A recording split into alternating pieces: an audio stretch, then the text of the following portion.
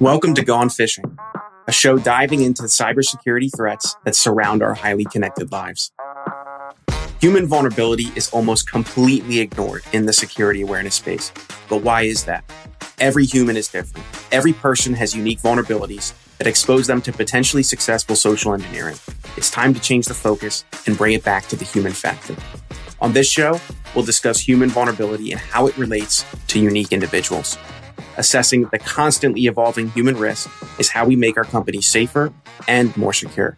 I'm Connor Swalm, CEO of FinSecurity, and welcome to Gone Fishing.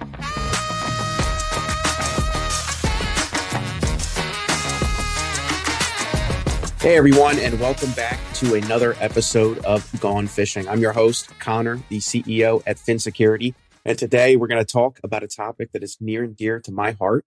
We're going to talk about why human vulnerability matters for everyone. So why should you care that people, including yourself, are vulnerable to security breaches?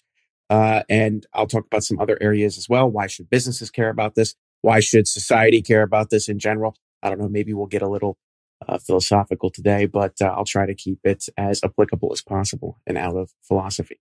So I would be remiss if we were talking about human vulnerability management and I didn't mention Verizon's data breach and investigation report.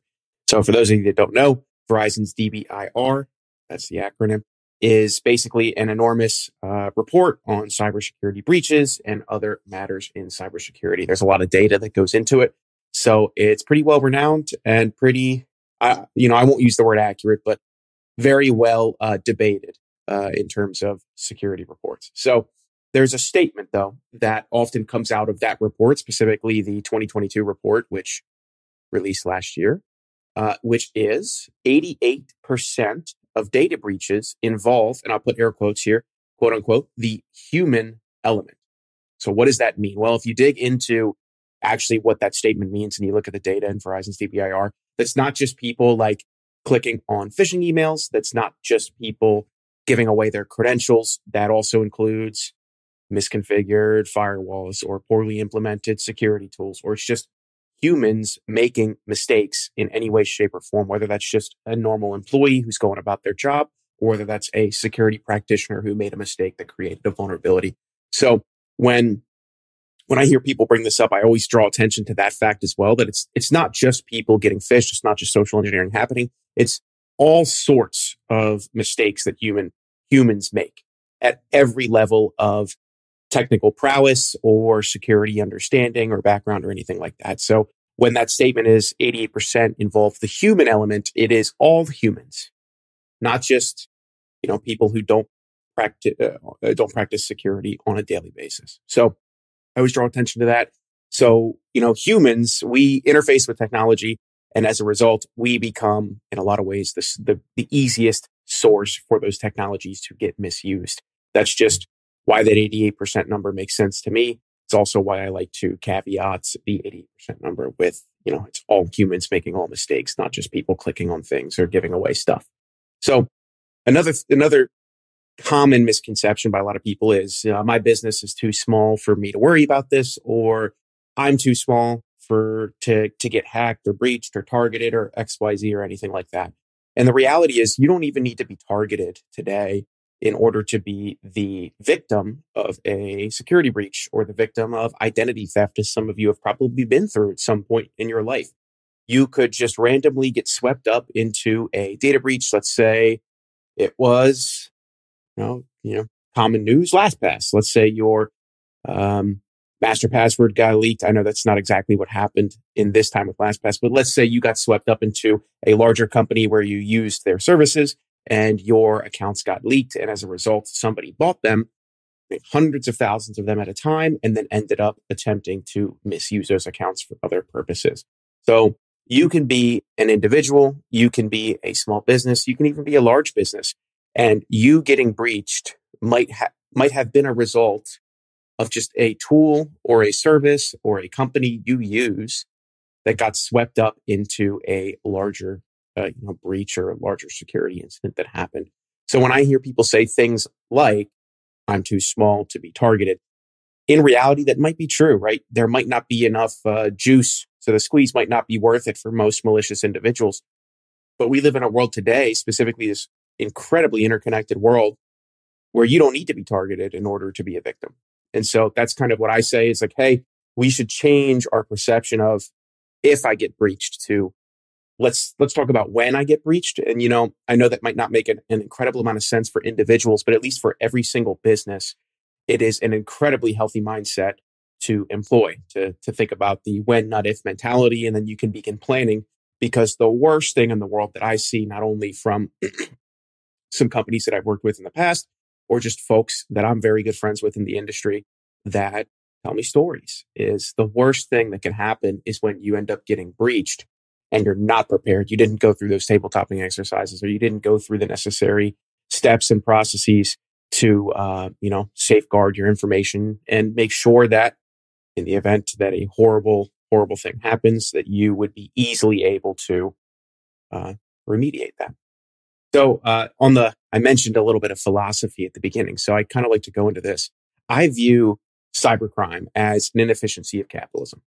And what I mean by that is we live in a world today where there are companies that are founded in foreign nations that are funded by those foreign governments with the sole purpose of stealing money from US-based organizations.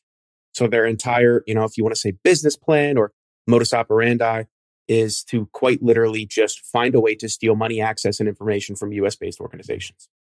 That's, well documented today. It exists. It's a thing. It's a thing we're just going to have to deal with. And so this is what I said. The reason that those companies are able to exist and the reason that they are started is because if they spend $1 and they're able to steal $10, that's incredibly profitable for them to do so. Now, I'm just using really simple pedantic numbers here. So those, don't quote me on those numbers, but here's the principle. If they spend $1 to provide an actual good or an actual service to other organizations, and they made $2 instead of the 10 they got when they were stealing, well, you can see quickly how companies would be incredibly incentivized to steal as opposed to actually provide a good or a service. And when you exist in a certain, in other areas of the world where there isn't going to be necessarily some legal repercussions, or there isn't going to be repercussions in general, because maybe your government is very supportive of the theft that you are doing, or maybe they're willing to turn a blind eye to it, then you're going to do that because it's more profitable to do so. So when I say that cybercrime is an inefficiency in capitalism, it is just in some cases, easier for companies to make money by stealing it than it is if they provided a good or a service. So that is just flat out like a monetary benefit for them to do it. So that's why I think it should matter to everyone, not just US-based organizations as well, is at the end of the day, theft impacts us all. If business becomes more expensive to do, and if providing a good or a service becomes more expensive, typically the consumer is left holding the bag for that. Typically, the person who ends up wanting to buy the good or the service has to deal with it. And so, there's examples of this at all levels. So the fact that cyber insurance has to exist and that a lot of companies, at least here in the US, have to pay for it is directly a result of the reality that cybercrime costs an incredible amount of money, and that being ransomware or being breached in some other way, shape, or form actually has an incredible monetary impact to the organization and could, halt business operations completely in some cases. And so the fact that companies have to spend money and have to budget for cyber insurance, which from the policies that I'll say had the pleasure of taking a look at, can sometimes be incredibly, incredibly expensive. And so that's just another example of, it's a way to combat theft by transferring the risk. However, it's, still the consumer, quote unquote, paying for it, in some way, shape, or form. So a thing that I think about a lot as well is, what would this world look like if social engineering didn't exist? So for those of you who haven't looked at other podcasts or are just joining us right now, social engineering is the act of somebody or an organization impersonating another organization, another person, or something that they are not, with the intention of deceiving you so that you give them money, access, or information. It is the attempt of them to deceive you to steal money, information, and access. That's it. That's social engineering. The most common form of social engineering is called phishing, where you send emails pretending to be other people or other organizations. But so that's what social engineering is. So if cybercrime is worldwide one of the largest sources of not only theft, but let's say breakage, the cost of doing business, as some would say.